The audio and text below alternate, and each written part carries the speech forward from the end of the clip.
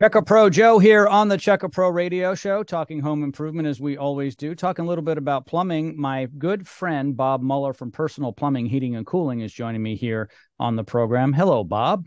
Hey Joe, how are you? I'm doing fine, a little frustrated though, because I thought I had it all figured out and then the industry changed. What I'm talking about is plumbing and the actual fixture. So the pipe and the fixtures, back when I was a youngin', copper was pretty much the standard, right? But now there's all these different ways for people to be able to do this on their own. And before, you really had to hire a licensed, insured plumber to do the work. But some people say, no, just go to the big box store, buy the parts yourself, and you can be a plumber. What do you think? Yeah, well, two parts to that. I don't disagree that you should call your plumber that's licensed to be, working in your home because it's significant damage when you don't do it the right way. Although the plumbing industry, to your point, has changed dramatically. Now, they came out with these fittings. They're called the shark bite fittings. And I believe I'm going to venture to say they came out maybe 15, 20 plus years ago. People have been using them for some time now. It doesn't mean that they're not a good product because they've definitely gone through the testing. They've been stamped. They've been approved to be used in homes now. They've actually been approved to be covered up inside your walls. So these fittings that take little skill that you can cut a piece of pipe and just push it into a fitting, even under pressure, now are what we call tested and certified to be able to be a plumbing system within your own home. So yes, plumbing has become much easier. I'm not going to sit here and say that it's probably better.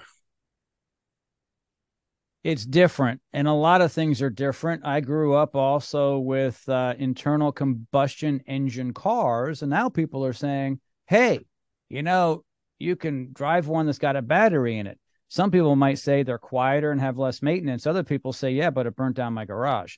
So, right, well, you laugh, right? When it comes to these EV cars, I'm a little hesitant to put one inside my garage because my garage is connected to my house. And I'm not joking, right? It's that type of thing, right? It's like, Yeah. well, I'm still not quite comfortable with the new technology. Yeah. Well, it's one of those things, am I really saving money Mm. if it floods my house? So right now we know the things that are time tested and proven. I mean, copper is time tested and proven. We've been using it for, at least 70, 80 years inside people's homes now. And it's lasted at least for what it's supposed to last for. We've been using the polyethylene pipe now, the PEX piping and fittings. We've been using that for 30, 40 years now, and they've stood the test of time. So we do know the two things that are working. I'm not saying that these are fittings that don't work. I'm saying I don't know how well I'm going to trust something that's just pushed to fit and held by a gasket and a few teeth, to make sure that it doesn't pop off under pressure over time. So yes, they've done a lot of testing on these things. Yes, they've approved them to be inside the walls of your homes now, and anybody can do it. It does make plumbing much simpler, but we're still not going to be the standard in our company to put these fittings inside your home. And be feeling proud to have come over to your house and put your plumbing system together. So for us, we'll stick to the time tested and proven stuff. That doesn't mean that there's not options out there, but it doesn't mean that the product isn't good. I'm not here to judge whether the product is good or not. I'm just saying that buyer beware. Everything has changed in all facets of our lives, and plumbing, believe it or not, has changed a little bit as well. It's pretty much the same as it has been for a very long time. A toilet's a toilet, does the same thing. A sink is a sink, a faucet's a faucet.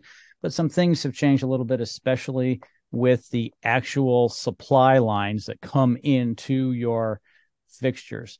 Hey, Bob, this has been really interesting. All of Bob's information is located in the description of this podcast. There should be no reason not to reach out to a licensed, insured professional such as Bob Muller and his team at Personal Plumbing, Heating, and Cooling. Thanks, Bob. Thanks, Joe.